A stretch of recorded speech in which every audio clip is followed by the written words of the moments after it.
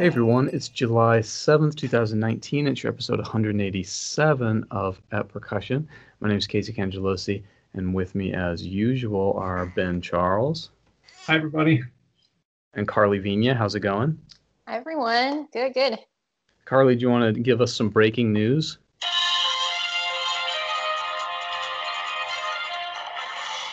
Do you have any breaking news? Sure. Actually, what I was just thinking about, what's going on in my life lately that is really exciting is I organized every copy of every excerpt I've ever owned, and they are all filed appropriately for the first time in maybe 10 years. So that's a big deal.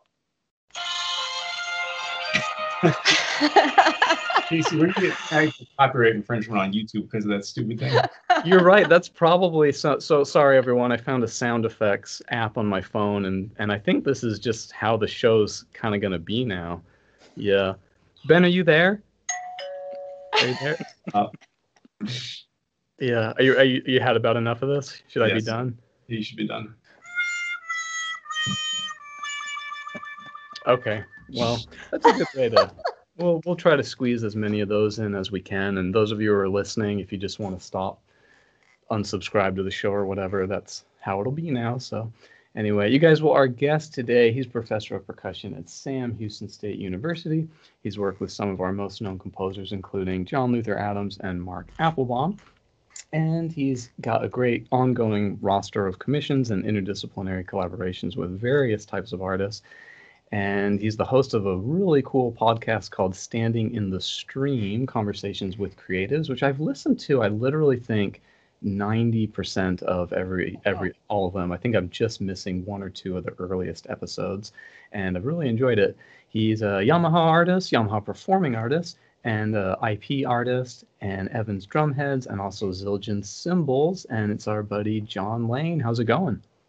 It's going well. Thank you so much for having me. And hey, thanks for listening to my podcast. Sometimes, I never hear really much feedback, so I'm glad to hear that you've enjoyed and listened to so much of that. So it's been really meaningful for me. So thank you.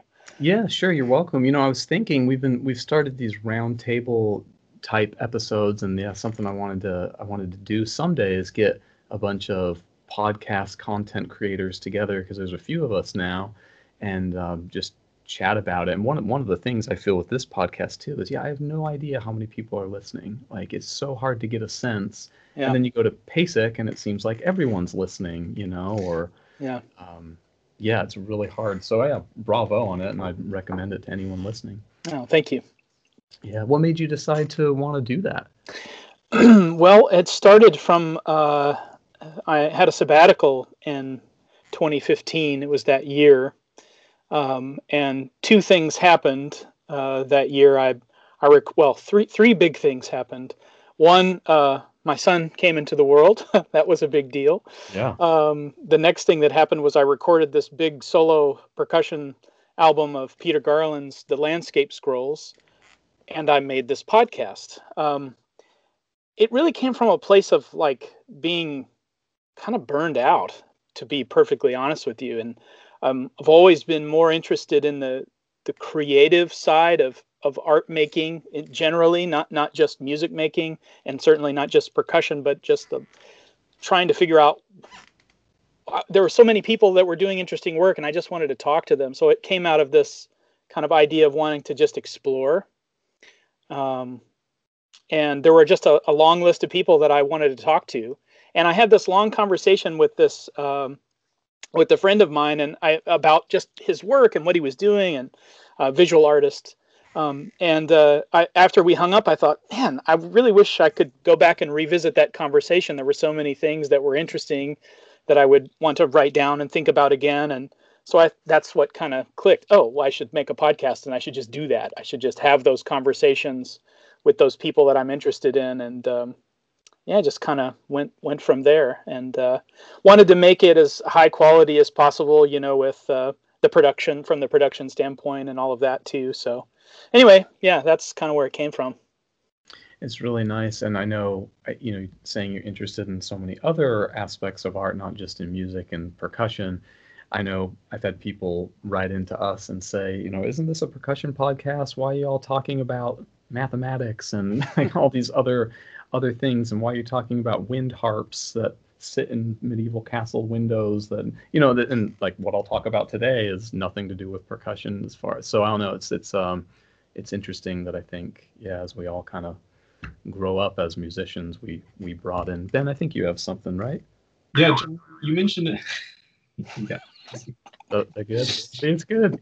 Oh God, You John, you mentioned a name that I think a lot of us are probably familiar with through his work, Apple Blossom, Peter Garland.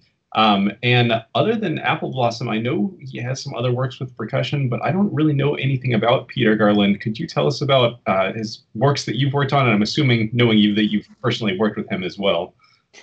I've spent a lot of time with Peter. I've gotten to know him very well. We're very close, and he's an interesting artist. Let me tell you about his percussion music, though. First and foremost, how I found his music was through Apple Blossom. I mean, that's the piece that everybody knows.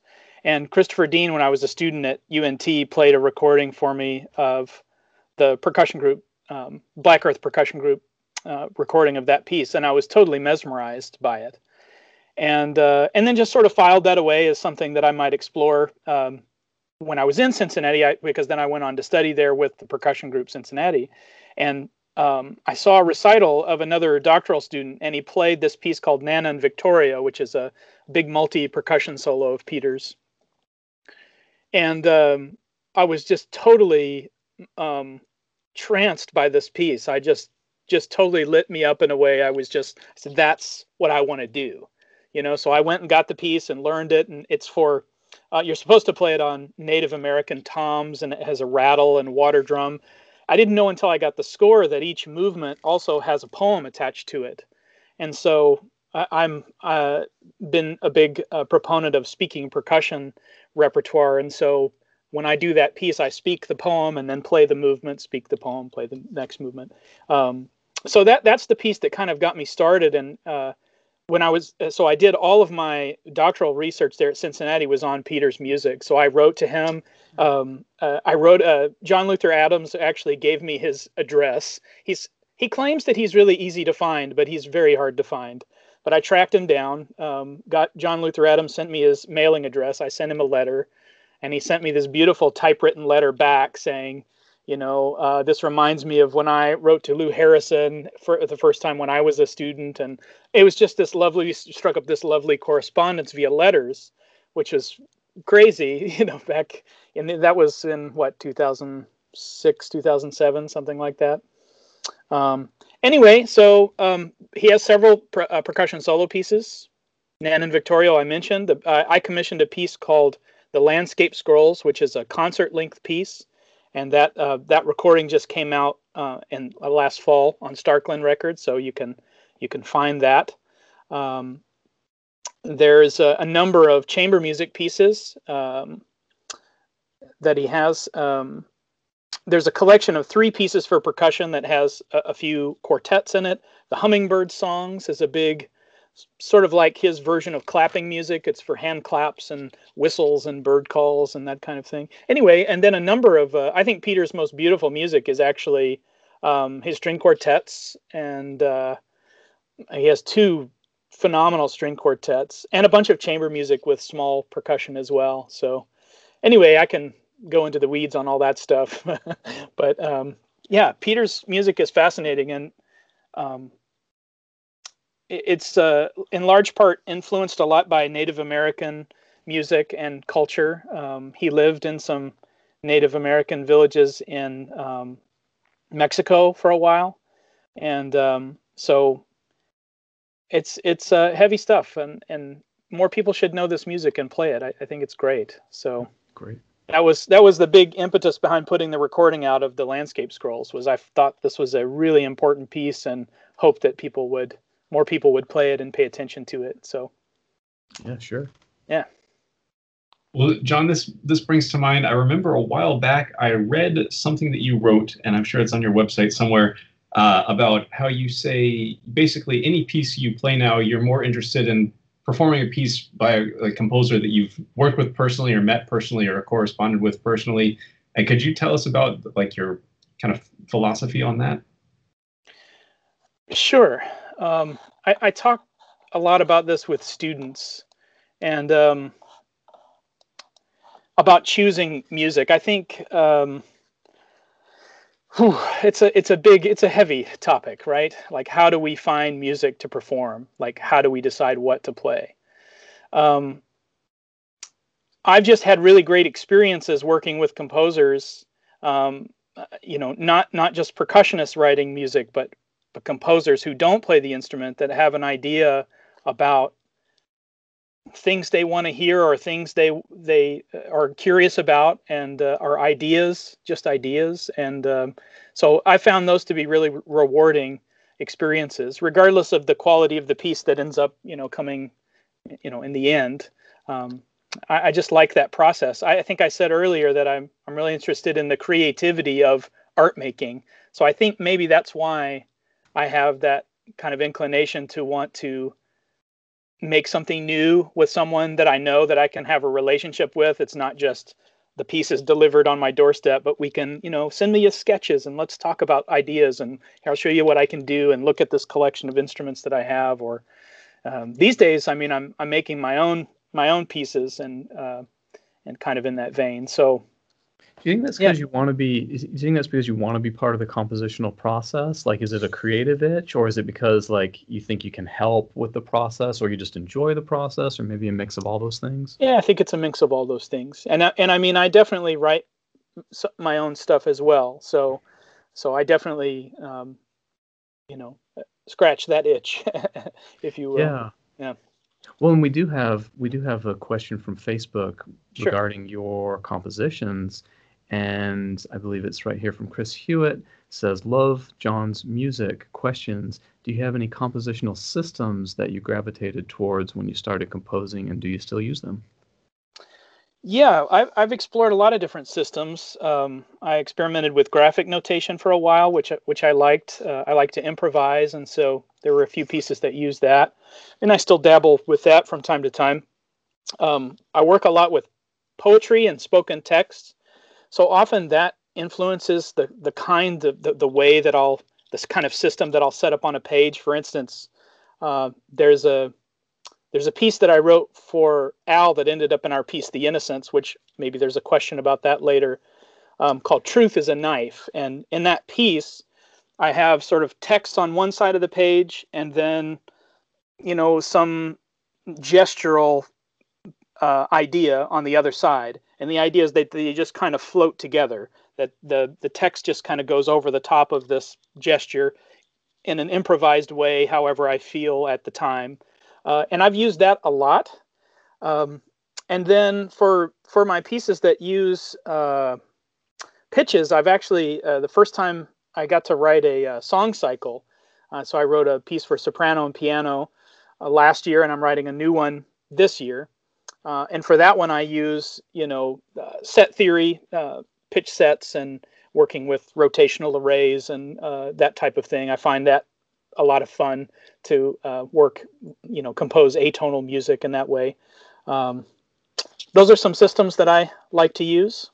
Can you describe what you mean by rotational arrays? Sure. So I mean, I know what it means. I don't know about. I'll just describe like a really simple version of how I use this idea. So I'll go to first of all, you take all 12 pitches and number them 0 to 11. So C would be 0, right, all the way through all 12 pitches.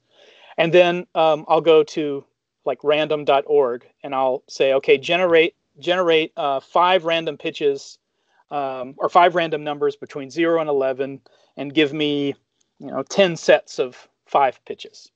And then I'll write those out, translate those into pitches, and then I'll take those to the piano and I'll just listen.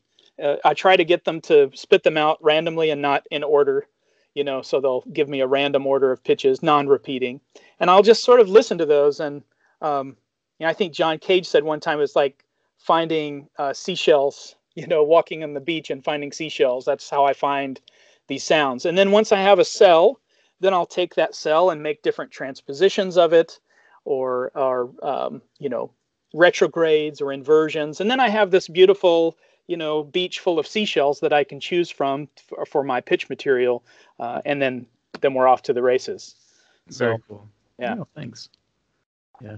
Ben, I think, we've got a pretty loaded show today, I think, so maybe we should try to start early. I think you have a topic for us? Give John Yeah, a break. we always like to try and cover a topic first before we get too far into discussing a certain person. And the name Alan Oddie keeps coming up, so I figured we just dive right in on my topic for today, which is Percussion Group Cincinnati, which probably most of us are fairly familiar with. But my first experience with Percussion Group Cincinnati was when I was an undergrad student at UNT, maybe around 2006 or so. Percussion Group Cincinnati came and performed a program.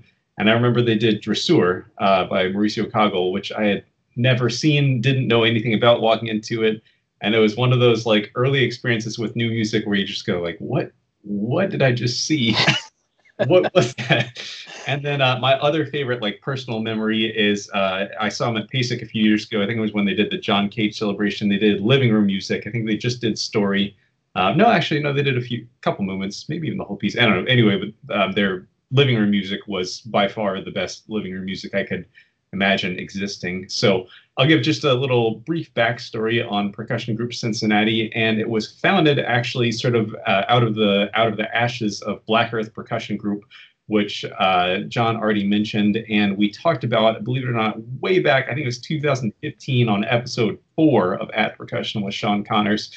So if you want a refresher on Black Earth, you can take a look at that. But basically, in 1972, Alan Oddie and Gary Kvistad formed Black Earth Percussion Group. This group went through several iterations with different members, different residencies, but by 1977, they ended up as the ensemble in residence at the University of Cincinnati College Conservatory of Music. After 2 years of that, Gary Kvistad and Stacy Bowers left the group for other careers. So in 1979, Alan Oddie was joined by Bill Uhas, who had been teaching at Ithaca College, and Jim Cully, who was a Eastman graduate, to perform, Percussion Group Cincinnati, and they became the new artists in residence at CCM. And they've been there ever since, basically. Within 1 year, by 1980, they performed their first concert in New York City. They appeared at their first PAS Day of Percussion and completed their first European tour, including a couple of recording projects. In 1981, they had their first ever PASIC appearance out of 16 to date since 1981. So they're sort of one of those regular fixtures at PASIC like Stephen Schick that appear quite a few times every couple of years. They've worked heavily with John Cage, and Cage wrote several pieces for them, including his Ringa with Music for Three, which was written for them and premiered at PASIC 1984 in Ann Arbor. In 1985, Bill Uhas left Percussion Group Cincinnati, and he was replaced by percussionist Jack Brennan for a year and a half. After that, Ben Toth replaced Brennan for 5.5 years, and during this period, there was a grad student at CCM by the name of Rusty Burge that often joined the group for quartet performances. And in 1992, Rusty Burge joined the group as a full-time member, and either at that point or shortly thereafter, Ben Toth left the group. In 1988, they premiered Russell Peck's percussion concerto, The Glory and the Grandeur, with the Greensboro Symphony in North Carolina, and that they performed that concerto several times, it seems like the world over. And I remember reading an article where they said every single time it gets a standing ovation. It's one of my favorite pieces I've gotten to perform. It's super cool. And one of the coolest things about this group is they've really taken great care to work directly with composers, much like John was talking about, including, I mentioned already, John Cage, Herbert Brun, and then many CCM students have written for this group, and I'm sure Alan Oddie has workshopped their pieces with them. They were inducted into the PAS Hall of Fame just a couple years ago in 2017. And from that article, Steve Schick gave a quote. He said, "They are on par with the great chamber music ensembles of any size or instrumentation. Their goal as a percussion group has been to continue the distinguished lineage of great chamber music playing. They have modeled themselves on the tradition of great string quartets and the maker of the La Salle or Guarnieri. They are a treasure exemplary of the highest ideals we have for ourselves as percussionists." And then John Lane actually also gave a quote for that same little PAS write-up where he said, "When they began to play, it was absolutely magic. The sound, the touch, and perhaps most of all, they had something to say with every piece. That they performed at the highest possible level is not surprising, but that they could offer this as an intimate, community-oriented event for mostly locals with a few students was deeply meaningful." So that's sort of the Cliff Notes version of Percussion Group Cincinnati and Alan Oddie, and I'm sure that John Lane has much more to add to that discussion. Man, Well, thanks, man. well, you guys should have Al on your show. I mean, that's number one. You should definitely have him on. But I can tell you that quote that I gave was, I just moved to Cincinnati to be a student there, and they said, "Oh, we're having a concert." It was before school actually started. I think it was in the summer, and it was at this little community church up in northern Cincinnati in one of the suburbs. This tiny little church, this pews and a small little stage up front, and they played sort of their greatest hit show. They played the Imaginary Landscape #2. They played Living Room Music. They played what else was on that program? The Chilean songs. A number of their sort of standard pieces. And maybe there was 100 people in the audience, but it was unreal to me that they could. I mean, they would just breathe together, and the sounds that they were producing it was just magic. There's no other way that I could describe it. And so that sort of sets the stage for then that quote, which is that this wasn't a concert in front of a highly critical audience. This was mostly local people from the church, a smattering of students, but they just put on one of the best concerts still that I've ever seen, and that they would do that for this community outreach event was just blew me away. When they did the John Cage Focus Day, it wasn't that many years ago. Were you all there? Yeah, that was like 2012, right? The centenary. Yeah. Oh man, it was just great. I mean, it was just so. I felt like it was so important. I saw that, and Yeah. I mean, and I guess years since that, I've seen Amadinda perform John Cage, and we had Zoltan Rotz from Amadinda on the podcast. But I mean, it's like you said, the people who you want to work with composers, and you hope to not just have them hand you a piece, but really get to know them. And I mean, it seems like these people who are truly experts with these composers, I mean, it's really different when they perform. And I remember, man, I still remember Al Oddie playing his little shaker on the Third Construction, his little pod rattle. And I mean, It's just, it was magic. Yeah. And, part of that is, part of where I'm coming from with making these personal connection with composers. And, I mean, that was definitely what I saw modeled there at Cincinnati. That's why I do that, because I saw how successful it could be to find a composer whose voice you thought was really interesting or somehow spoke to your taste or your sensibilities, whatever that is. But then to partner with them in a way, in a creatively charged kind of environment, can produce just beautiful, beautiful results. So I saw that modeled time and again there, and so that definitely was where that came from for me too. But they worked really hard for almost 40 years. They have a big studio in the basement of CCM, and they had time blocked out every day, and they just played every day. It was just a constant work ethic for many, many, many years, and you just don't see that many long-term percussion groups, that have that kind of staying power. And I mean, there's Nexus we could think of. Some other groups have stayed together for a long time. So Percussion, of course, has been together for many years, but that's something, that they can just read each other's movements, breathe together in a way that's just really, really magical. But it just comes from spending lots of time together, and every day. Can you imagine? I mean, how wonderful would that be? So, Ben, what do you got? Yeah, I can't imagine rehearsing just with two other people daily for 25 years. It's crazy. One thing that I was fascinated to sort of read about is, and the other artist that comes to mind with this thought is Nancy Zeltsman, and they talk about how careful they've always been with like constructing their sounds and trying out different mallets and trying to get a blend. And obviously, like I said, Nancy Zeltsman with Marimba Lynn was another artist that put a lot of thought into that. And one thing I've heard that I'm sure you could clear up for me, I've heard that actually they have like basically declined any sort of corporate sponsorship for their entire existence. Like they are not a Zildjian artist, not an IP artist, not a Vic Firth artist. And I think it comes out of this idea of like they want to basically have all their options available. Am I making this up, or did I hear something about that? Well, I mean, that's part of the reason.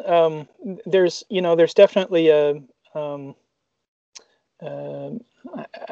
I'm not sure exactly how to say it, an anti-corporate sensibility, which I have great respect for, and I think that's really important to have some aspect of a kind of a non-corporate idea in our work, even though a lot of what we do sometimes is tied with industry.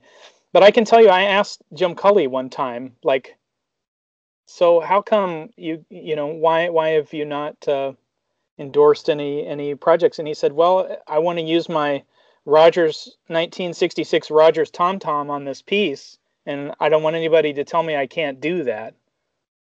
And that was his answer. So fair enough, good enough for me. And with Al, there's lots of socio-political feelings about that, and yeah, I think I think if I were to boil it down to easily digestible idea, it's the idea of a non-corporate kind of mentality, and music's not really about that. And so they didn't need it. They didn't really. I mean, I'm sure they could have, in some ways, benefited from some aspect of it, but it wasn't worth the cost to them in terms of their integrity. So that's where it came down. And I would add, for our younger listeners, this is probably a very varying relationship. I know my sponsors have said things to me before, like, yeah, of course we want you to use our stuff as much as you possibly can, and definitely when you want to. But yeah, of course, if you're playing some obscure something and you need something we don't have, and it just works better to use this other thing, oh yeah, go ahead. But then I've also heard of people who they make a recording of something using the wrong drum heads or the wrong cymbals or something, and they'll get that email from the company saying, hey, we saw this video. Yeah, great performance. Do you have everything you need over there? Is there anything we can send you? Like kind of politely saying, oh, would you please use our gear? Yeah. And then you've heard of other people that they did the same thing, and the company is like, hey, what the hell? So it seems like it's very different depending on who the people are. You get into some weird situations too. I've seen this with Christopher Dean's music on a Vic Firth recording, and with Casey's music on a Black Swamp recording. What? Where it is like composer, percussionist will compose a piece, and then Vic Firth puts out a recording of like Morning Dove Sonnet by Christopher Dean, but he's an innovative percussion artist. And it was actually interesting. I think on the Vic Firth like YouTube video, in his bio, they actually list that he's an IP artist, because it's a Vic Firth video, but they have the about the composer section, and they don't like censor that out. And yeah, like Casey is a Grover artist, and I remember seeing a Black Swamp video of one of Casey's pieces by someone else, not recorded by Casey, but well, if I may, just my sort of idea about this is, I think the industry stuff is really important for education and for visibility for those of us that are in education. If you're a commercial artist, if I'm playing drums with a band and I'm on the road, those relationships are really important. But the kind of music that I do, that I perform mostly, has nothing to do with the corporate world. Where the corporate stuff comes in is when I want to give a clinic at PASIC, then it's important to have those relationships because it's easier for me to get recognized. It gives the visibility, it gives the sort of cachet or stamp of approval or whatever that is.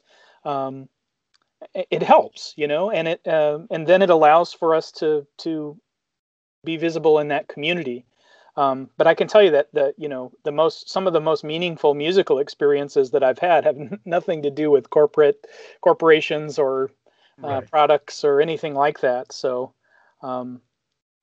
it's tough for me to think about sometimes, because I also don't want to be limited, but I see the value in it. So I think it's part of just being a 21st century percussionist, especially in higher education. I think it's sort of hard to not do it, you know. And I love how, man, I mean, at least my sponsors, they've always wanted to keep my side of things about the craft. You know, like you're good at the art side of it, and if you're willing to do a photo or you're willing to do a whatever, great.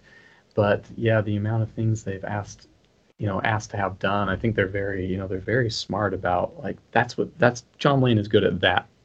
Let him keep doing that. You know, we don't want to bog him down with Yeah. I'm glad we're talking about this, because young folks always ask, students always ask about sponsorships and how it works, and what it does for you, and what the relationship is like. Yeah, a lot of students are really interested in it. I mean, it's I think we have a question from, unless I'm skipping something, guys, we've got a question from our buddy Mark Ford. And Mark Ford says, and again, we'll just continue on with back to your relationship with Alan Audie.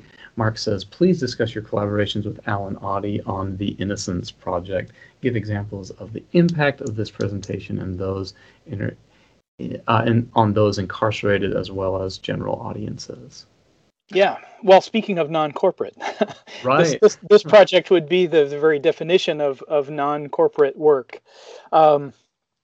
So when I was a student at Cincinnati working on my doctorate, my related field was composition. I was studying composition as well. And Al was approached by a theater director, Michael Burnham, to make a performance piece at the opening of a photography exhibit by Terrence Simon called The Innocents. And one of the things that's been really difficult about this piece is how to talk about it, because we could launch into the whole story about how it all came about and yada yada yada, and that's kind of been a stumbling block for us over the years to get performances of the pieces, because it's very difficult to talk about. So in the last few years, we have expanded it, and we made a 4-minute promotional video that we can just say, here, let me just show you what it is, rather than to talk about it. But since this is a podcast, I can just tell you what it is. So rewind back to 2006. Alice asked to make this piece for this exhibit of photography. So Terrence Simon is a photographer. She worked some for, I think, the New Yorker or the New York Times. She was a journalist, but also a artistic photographer as well. And she made these portraits of these individuals who had been convicted of crimes and served time in prison, who were innocent, and then they were exonerated through DNA evidence. And she very provocatively took these individuals to the scene of the crime and took their photograph, or took them to the scene of their alibi. And there are these huge wall-sized portraits of these people. And so this was coming to the Cincinnati Contemporary Art Center, and we were asked to do this thing. And Al approached me. He said, you should make something for this. You should collaborate with me, and let's make something together, since you're doing composition as well. And so I jumped at the opportunity, and we made this little theater piece. There was movement as part of it, a group of actors who did sort of movement, skit type active performance art kind of thing. And then we had these little interludes in between them. When we got to the gallery, we sat down and we were looking at these portraits, and we had the book. There's a book as well that was released at the same time. And so we had sort of seen some of these photographs, but to be there and see these huge wall-sized portraits of these people and to read their stories. And I'll never forget, there was a TV playing in the gallery. You could put on the headphones and sit down, and it was an interview with one of these individuals. And it was just heart-wrenching, this story.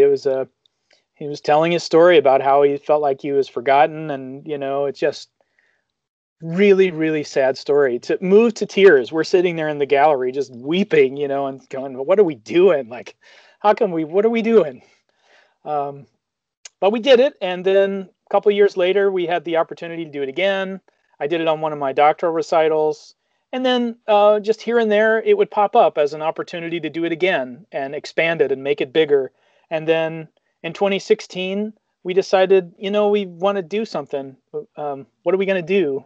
Oh, yeah, we have this piece, The Innocents. Let's revive that. And our friend Stuart Gerber has been a big supporter of this work for many years, had us to Atlanta a number of times to play with Bent Frequency, and said, you should think about expanding this piece that sits leaner, because when we would collaborate with them, we would do the first half of a program, 25 minutes or so, and then the second half of the program would be with Bent Frequency, and we would do the Frederick Jeffsky pieces Coming Together in Attica, if you are familiar with those.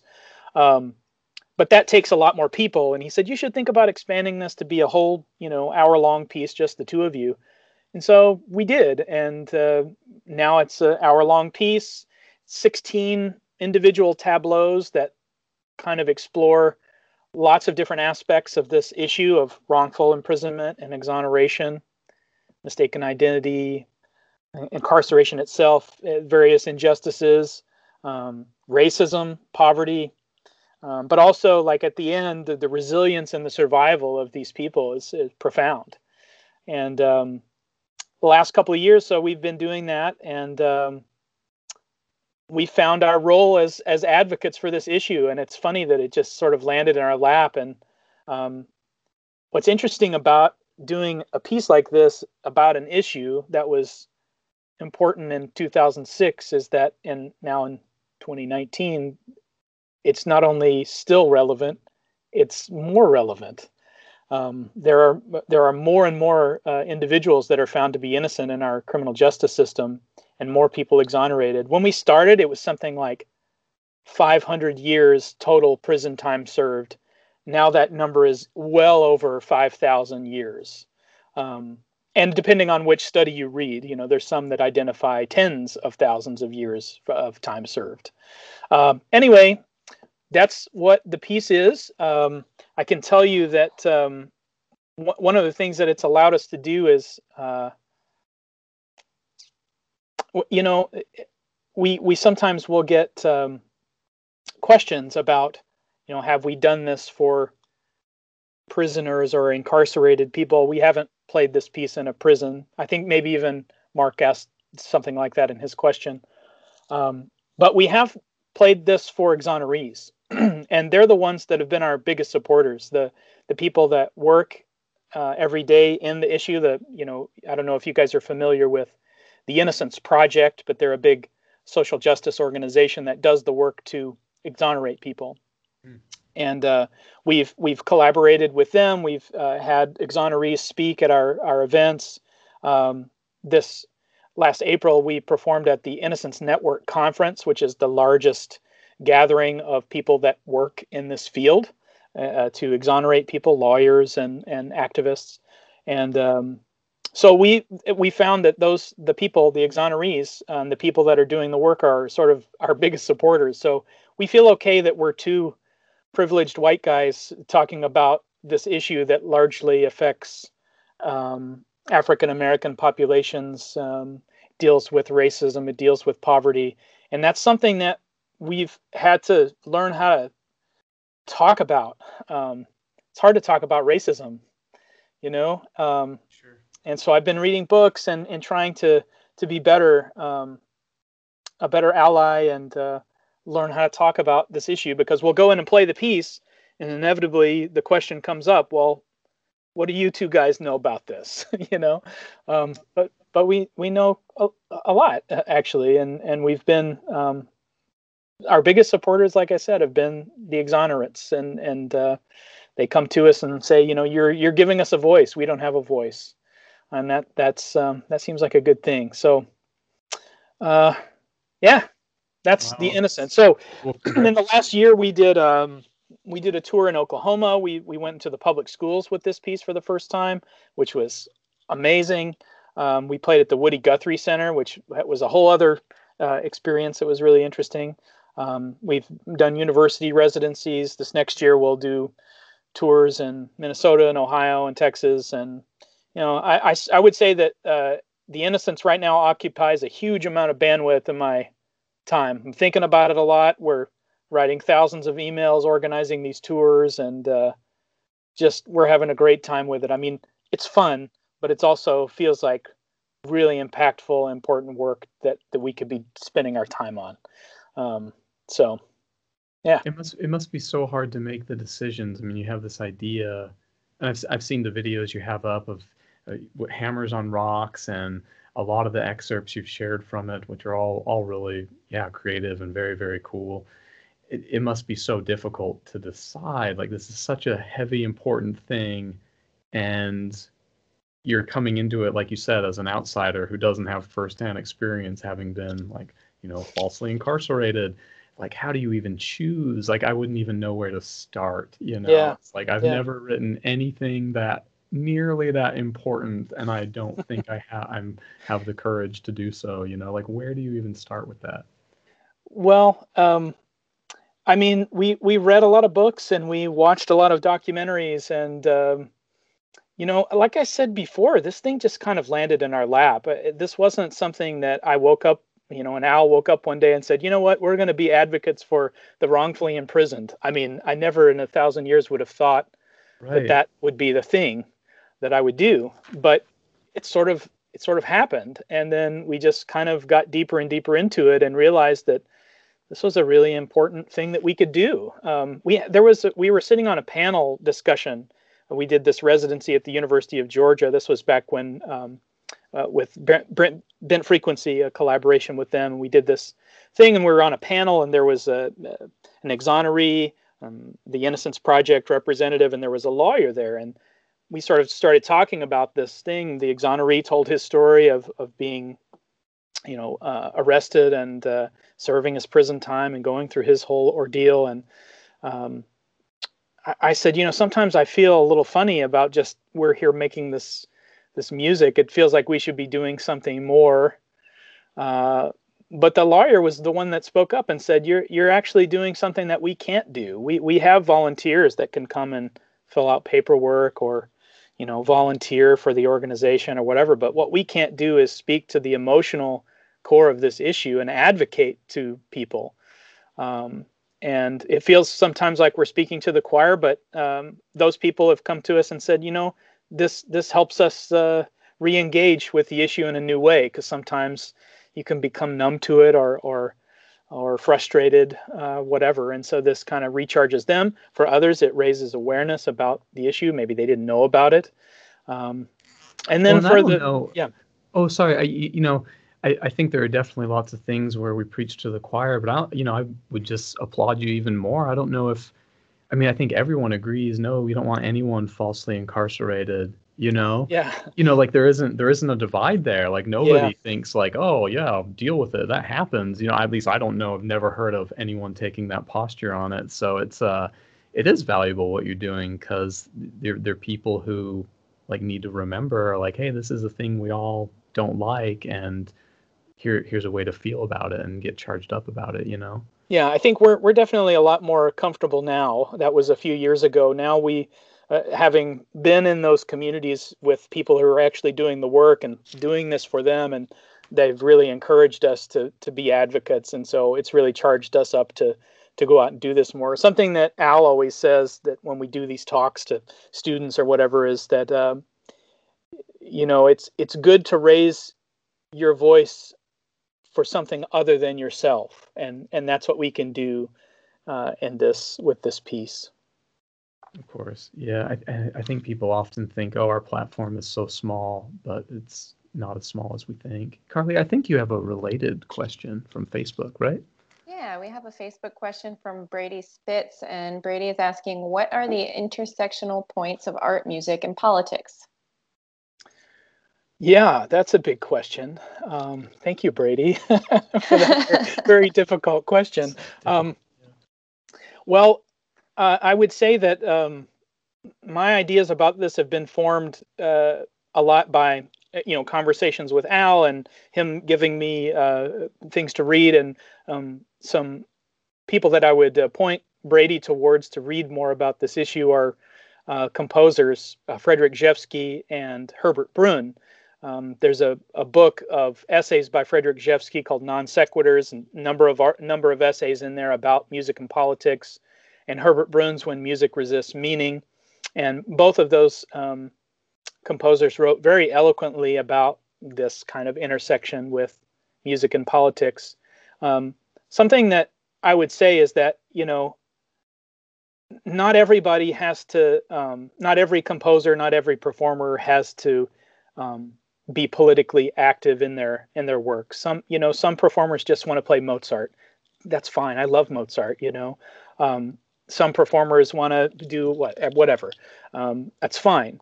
But it doesn't mean that just because we play classical music or contemporary percussion music that we couldn't pay attention to,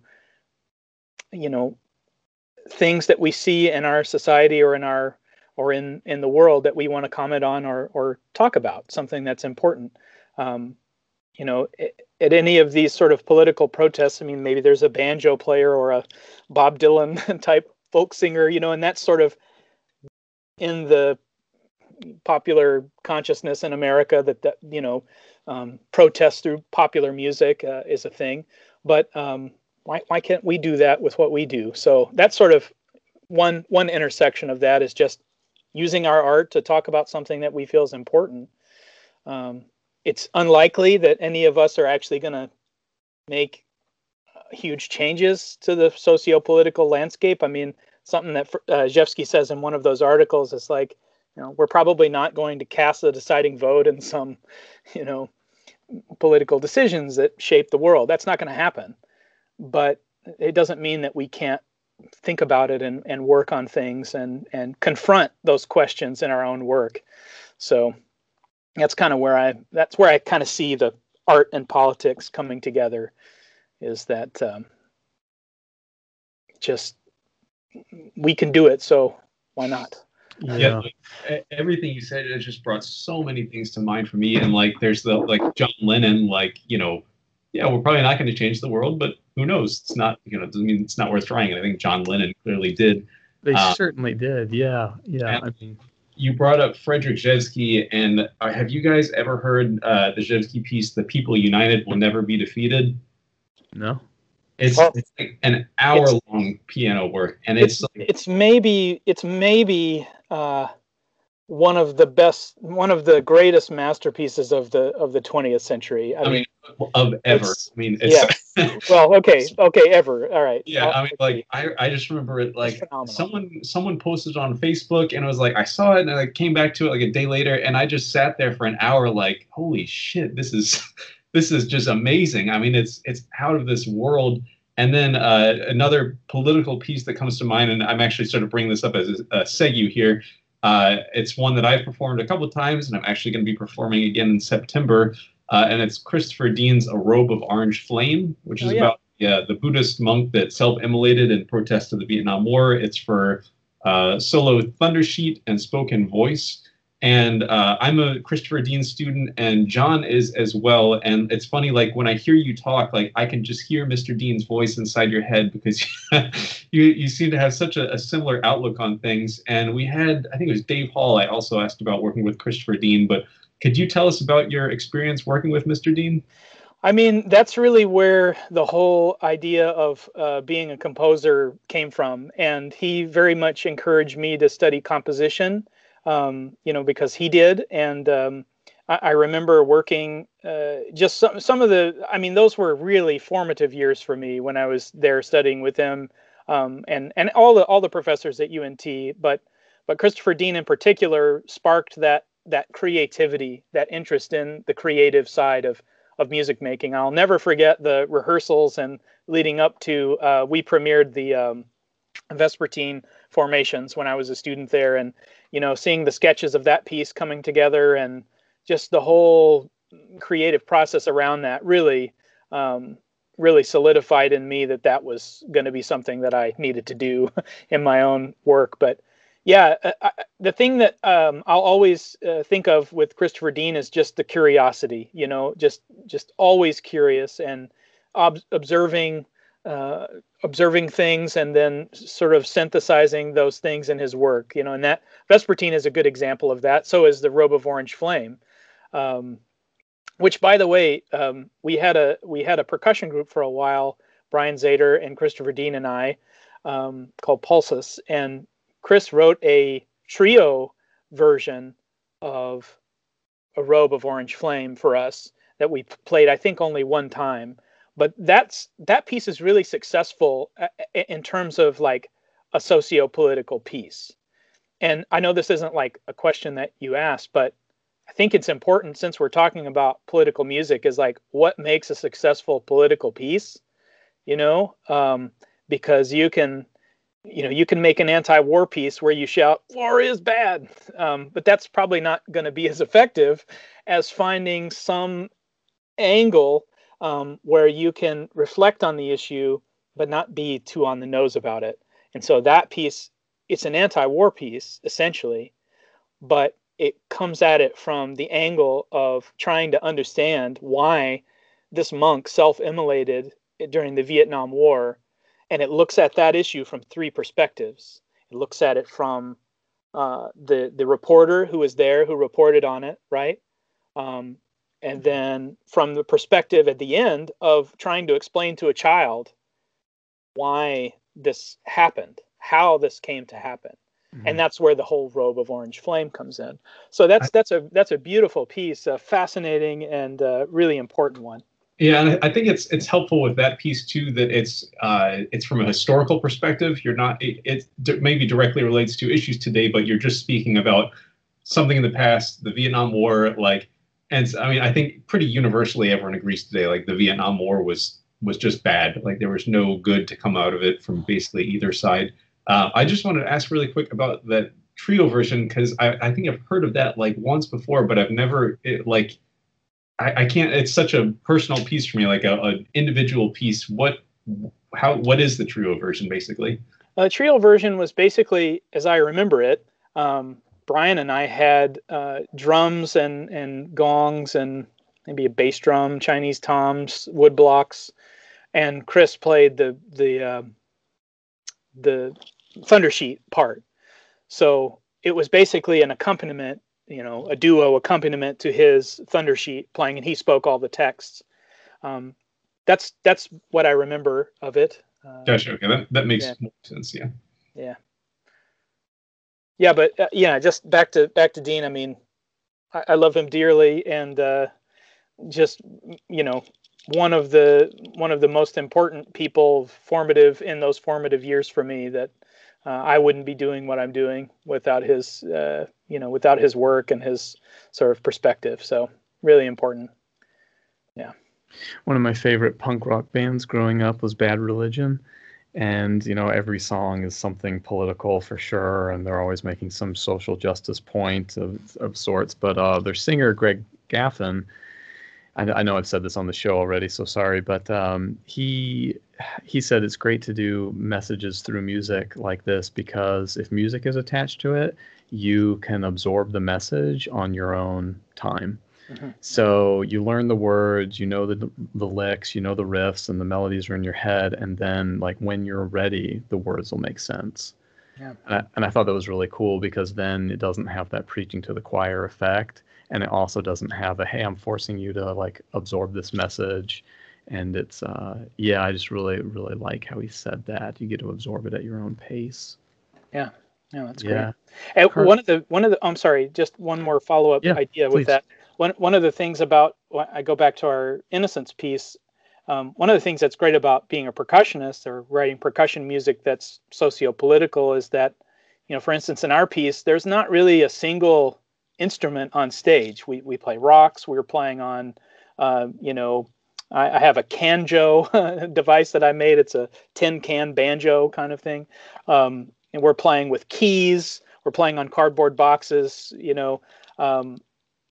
but it all of those things sort of trigger different ideas, with newspapers and cardboard boxes, we're reflecting on poverty. We're breaking rocks along with the chain gang, reflecting on what that might viscerally feel like to do that. So that's just a thing, just a plug for, making interesting choices in terms of percussion. Gives us lots of different choices that we can make that can reflect on these things, not just with words, right, with music, but even symbolically. So just what you choose to hit. Hitting rocks with hammers while chanting. Yeah, sure. Carly, moving aside to something else, there was some sad news. Of course, we're releasing on July 25th, but today is July 7th, and there was some sad news just recently. You want to tell us about it? Yes, I have some sad news for you all. The percussion community received this news this week that composer Michael Colgrass passed away on July 2nd of complications from cancer. And as many of you may know, in addition to composing, Colgrass was a percussionist and a skilled jazz drummer and was known for featuring percussion instruments in many of his works. Some of his major musical accomplishments include winning the Pulitzer Prize for Music in 1978 for Deja Vu, a concerto for four percussionists that was premiered by the New York Philharmonic. He received an Emmy Award in 1982 for a documentary that was about his music. And he also played in the pit orchestra for the debut performances of West Side Story. So that's a cool story about Michael Colgrass. In the obituary that was run by the Toronto Star this week, Ulla Colgrass, who is Michael Colgrass's wife, is quoted as saying that Colgrass wouldn't want people to mourn his loss, but rather connect with the joy he tried to spread through his music. So along those lines, I'd like to share some fun stories that I read about Colgrass this week, and also share a bit of how I've personally connected with his music over the years. So the first headline I found when I was reading about Colgrass was from the Washington Post obituary that they ran.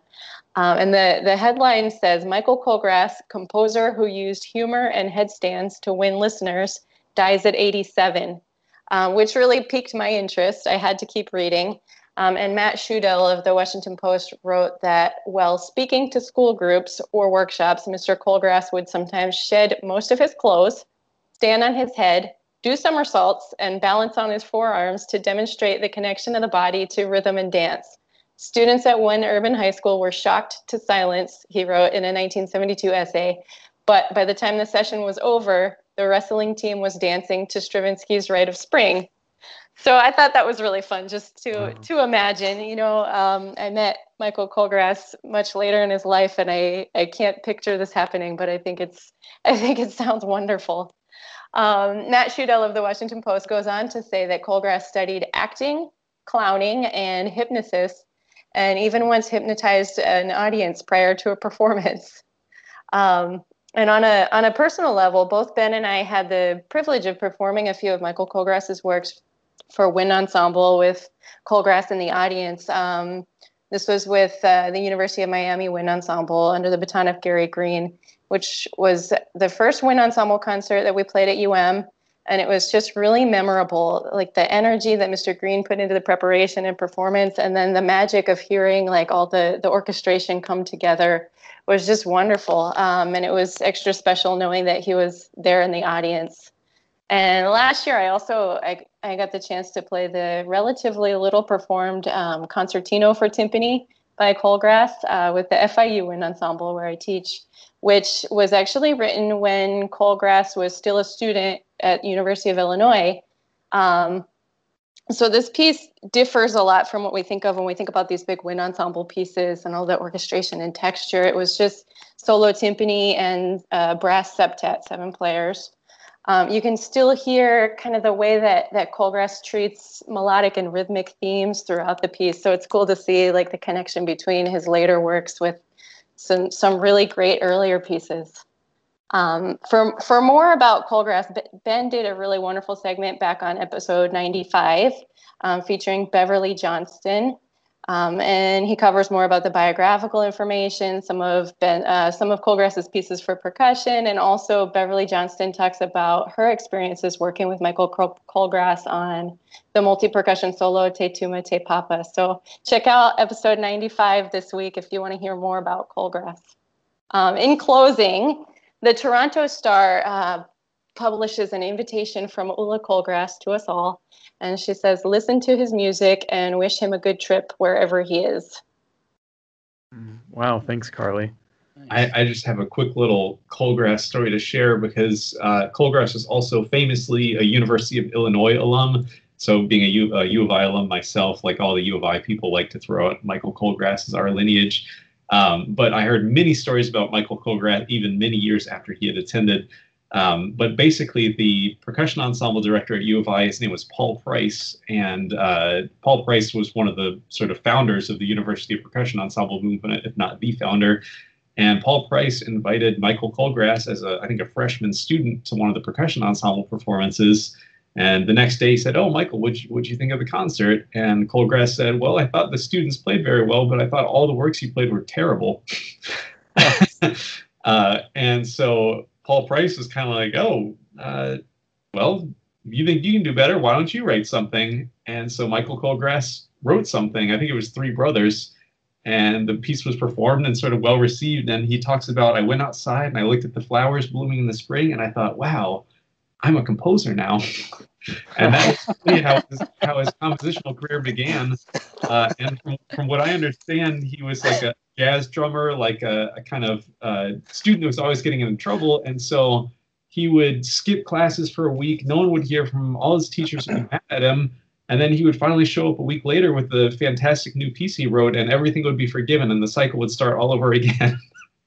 So yeah, really just like an interesting human being, and obviously a wonderful composer. And like Carly said, we both got to work with him as students, and it was just amazing hearing him talk about these, 30-minute long masterworks for wind ensemble. And that concert, all we played were two of his pieces. It was Urban Requiem and what was the other one called, Carly? Winds of Nukwal. Well, that was it, yeah. And both just jaw-dropping pieces, not light music at all. It's funny to be introduced to Michael Colegrass, and I'll say Warren Benson too, with the snare drum solos, right? Mm-hmm. Like you're young, you're in high school. I know that Warren Benson, was it three dances? Yeah. Right? Yeah, like you think like, oh, this is who this composer is, this is what this composer's like, and of course that's true. It's something they wrote, but then you hear some of these wind ensemble pieces by both of them, and it's just they're so wonderful, and I think the snare drum solos are great, but of course, yeah, they're big pieces. And I will say in particular, like Urban Requiem, it's basically a concerto for saxophone quartet, and just a absolutely mind-blowing work. Yeah. Well, God, we need to just scooch along here because we just hit an hour and a couple minutes. So I know there's so much more to say. And actually, I have a sound for y'all this week, but I'm going to skip it. And it happens to be political, and it's about the environment, but I'll save it for next week. But while we're on important dates, I was just going to hip you guys to what happened this day in history. So I'm just going to kind of blitz through them because a lot happened. And so this is regarding July 25th in music history. So a composer you might not know about, on July 25th, 1831, this is the death date of Polish composer and one of the first professional virtuoso pianists of the 19th century. And her name is Maria Szymanowska. She died of cholera, sadly, in her house in St. Petersburg at age 41. So look up her music. You can find people playing her music. Again, it's Maria Szymanowska. And the piano pieces are beautiful. And the first thing you're probably going to think is, wow, it sounds a lot like Chopin. And a lot of scholars debate. She does predate Chopin, and a lot of people are debating what her influence on Chopin really was. And so it's funny we don't hear about her more, and I really wish we would. And again, if you like that romantic style, listen to her. This isn't July 25th, but it's close and it's important. This is July 24th, 1989, a little piece called Reban's B for percussion by Yanis Xenakis. He was age 67 at this time, and it's performed at the first time in Avignon, France. Was it Silvio Gualda? Was that the... I don't know. I'm not sure. I was going to be so proud of my percussion literature knowledge. You mean the performer? I don't know. It didn't... I bet it was. I think so. I'm going to count myself right on that one. I'm proud of that. But this is just in France. I don't know if this is the Reban's premiere or not. Yeah, no, I'm taking credit for that one. Okay, I'll give it to you. I might just tell you what, Ben, I'm going to give you three golf claps. I think that's good. Thought you'd have a sound effect ready for this one. I know. I should have. Yeah, shoot. I gotta get better on that. No, I'm sure you're right. Moving along. Oh, this is crazy. In 2006, a performance of Stravinsky's Histoire du Soldat, and by the way, Ben, there is an L in front of it on this one, just in this particular one, as it is usually there, was played at Tanglewood, Lenox, Massachusetts, and the part of the soldier was taken by Elliott Carter, the Devil by Milton Babbitt, and the narrator by John Harbison. So it was only 2006. It's just like amazing that happened. Wow. Let's see. 1933, the first Dutch radio live concert was aired by Duke Ellington. And in 1990, I actually remember this. I was 8 years old. Roseanne Barr sang the national anthem before a baseball game, and she just kind of screamed it into the mic, not singing it at all. Very Yoko Ono style, very avant-garde, Dada, crazy. And I remember thinking like that was the most bizarre thing ever, but it was very effective. Do any of you remember that? Oh, I I don't- definitely remember that. Yeah, You and she remember spit that? too. I think she like after she like spit Yeah, up the ground, and I think that was a big part of it too. Speaking of there's socio-political statements. Right, right. Yeah, it was Like, very effective. I don't remember it happening, but I read about it since then, and like I think she claims that like she started too high in her range and then realized like there was just no way, and just sort of like it was something like that. But yeah, I So mean, she was gonna sing it. I don't. I mean, it's also Roseanne Barr, so who knows? But Yeah. but yeah, that was a mess. What Casey, was it at the World Series or something? What was the occasion, or was it a Yeah, football sure. game or something? National anthem in San Diego before a Padres baseball game. Okay, that I sort of remember it being baseball related. Yeah, Yeah, I do remember that. Yeah. yeah. And yeah, of course, she got just crazy criticism for it and booed just to no end during it. And let's see, I have one more for Ben because it's very easy to find Beatles history on the internet. And this is 1967. The Beatles and other UK rock groups, which I believe one was the Rolling Stones, urged the British government to legalize marijuana. Their comments were made in the London Times advertisement signed by all four of the Beatles from today in Beatles history. So those are your people, Ben. There you go. Advocating drug use. Yeah. Hey, let's I know we're a little over, but let's try to finish. We have so many good Facebook questions, and I think we should go straight to one from our buddy Norm Weinberg. He says, John, with the interpretation of so many new works and deep works, what is your process for going into the meaning of the composition? Is it generally nebulous to you, or do you, quote, see certain things inside of the notes and or give meaning to particular sounds or passages? That's hard. That's a tough question. Good job, Norm. I think I would answer it by saying, maybe it's a good question to say, what are we doing when we play music? And I think for me, I'm trying to communicate something. And so when I look at a piece and I'm trying to figure out what's going on in this piece and what I'm going to bring to it, I'm trying to figure out what it is that I want to say, and then what is it that this piece says. I chose the piece because it hopefully said something that I wanted it to say, and then I go about figuring out how to say that. So there's some questions that I always ask when I choose music, and I share this with students, and I thought maybe this would be a good answer for Norm's question. So evaluating a composition as an effective tool for communication. So there's some questions we can ask ourselves. First, and the idea is that, choosing music, is this a piece that I should play? The first question is, will the piece help me develop technically? So there's some particular technique that this piece does. Maybe I can get deeper into that or challenge myself in a way. Is it challenging intellectually? How's it structured? How's it put together? If the piece is not modern or Western, how did it function in its time and place? If it's not from our culture, how did it function there? If it's a historic work, you can get some deeper meaning about the piece by investigating that. Does it have any extra musical connections? What's it about? Does it reflect my interests or something that I'm interested in? Does the piece allow me to be creative or use problem solving? Another important question. And then does the piece expand a philosophical awareness? In other words, is it something that's challenging? Maybe I don't like it at first. And this particularly is good for students, that they hear a piece and they say, well, I don't like it. Well, it's okay, but let's lean into that a little bit.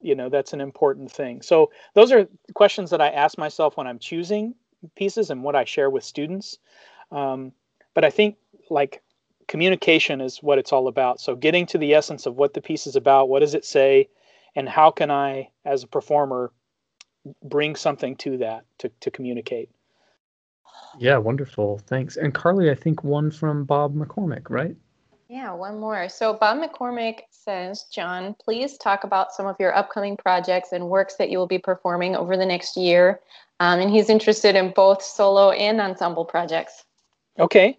Well, we talked a lot about The Innocents. That's an ongoing project. We have 3 tours this year, Minnesota, Ohio, and Texas. Various universities and high schools and those kinds of things. And we're still organizing all of that. But that takes up a lot of my efforts these days. The other big project that I have going on will come to fruition in 2 years, but we're starting on it now. I have a poet, collaborator, and good friend of mine, Nick Lance. We work together quite a bit. And we wrote an interdisciplinary grant together called Trigger, Artists Respond to Gun Violence.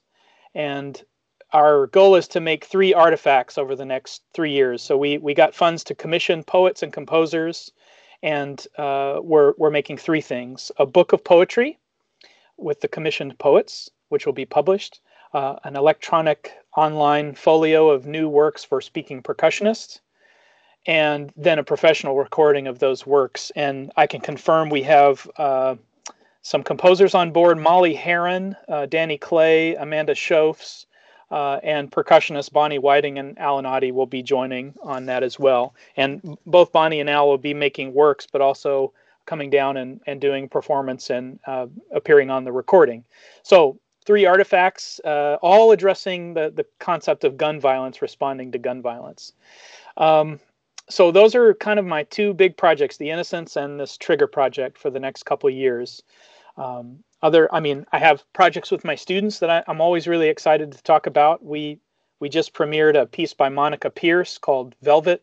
Monica's a terrific composer from Canada. Originally, she's living in New Orleans now, but terrific composer. We did a marimba quartet of hers. We recorded that on a program of Mexican and Canadian composers that we called Liquid Borders, which was sort of fun to do. Another great piece on that concert was Gabriela Ortiz's Liquid Borders, the namesake that I named the concert after that. This year we're going to do, we have 2 composers we're working with, Paul Schutte and Jeff Harriet, making two new pieces for percussion electronics. We're going to do the Andresen Workers Union and some of those Chilean protest songs on our fall concert, which I've never done the Andresen before. So if you've done that or have any tips, I'm all ears. That's going to be a lot of fun. My friend Jason Baker did that at Mississippi State this last year, and it looked really fun, and I want to get in on that. So, my wife and I have a trumpet and percussion duo that's basically been on hiatus since our son came along, and we don't have time to rehearse anymore. But I hope in the next year or 2 that we can reestablish our duo, and we had commissioned a few pieces, and really looking forward to getting back into that again, maybe in the next year or 2. But those are kind of my big projects. Does that seem like a comprehensive list of things? Yeah, thanks a lot. And one more quick little question I like. Sure. From Chris Hewitt again. And just, can you recommend some books about approaching avant-garde / experimental composition? Thanks. I can't wait to check this episode out. I really like John Luther Adams' books. Winter Music. There's a really great chapter in there about how tools influence the work, and that one's been a really important one. Of course, all the standard books. Henry Cowell's New Musical Resources, hugely important book. Harry Parch's Genesis of a Music. I mentioned Frederick Rzewski and Herbert Brunn's books. Those are both really important books about composing. Of course, like the biggest shadow over my whole life in many respects for many years was John Cage, and I've read everything that's come out, all of his books, but also everything that has been written about him. And I think those are essential reading for any modern young composers. You have to read Silence first. I think that's like seminal, and then all the other books by John Cage, so important. I'm probably forgetting there are more, but yeah, those are the ones I would recommend. Cool. Hey, well, everyone, thanks so much for joining us. Thanks so much, John Lane. This was really, really fun to finally chat with you. And yeah, Ben, Carly, thanks so much. And yeah, we'll catch you all later. Thank you so much for having me. Sure. Bye, everybody.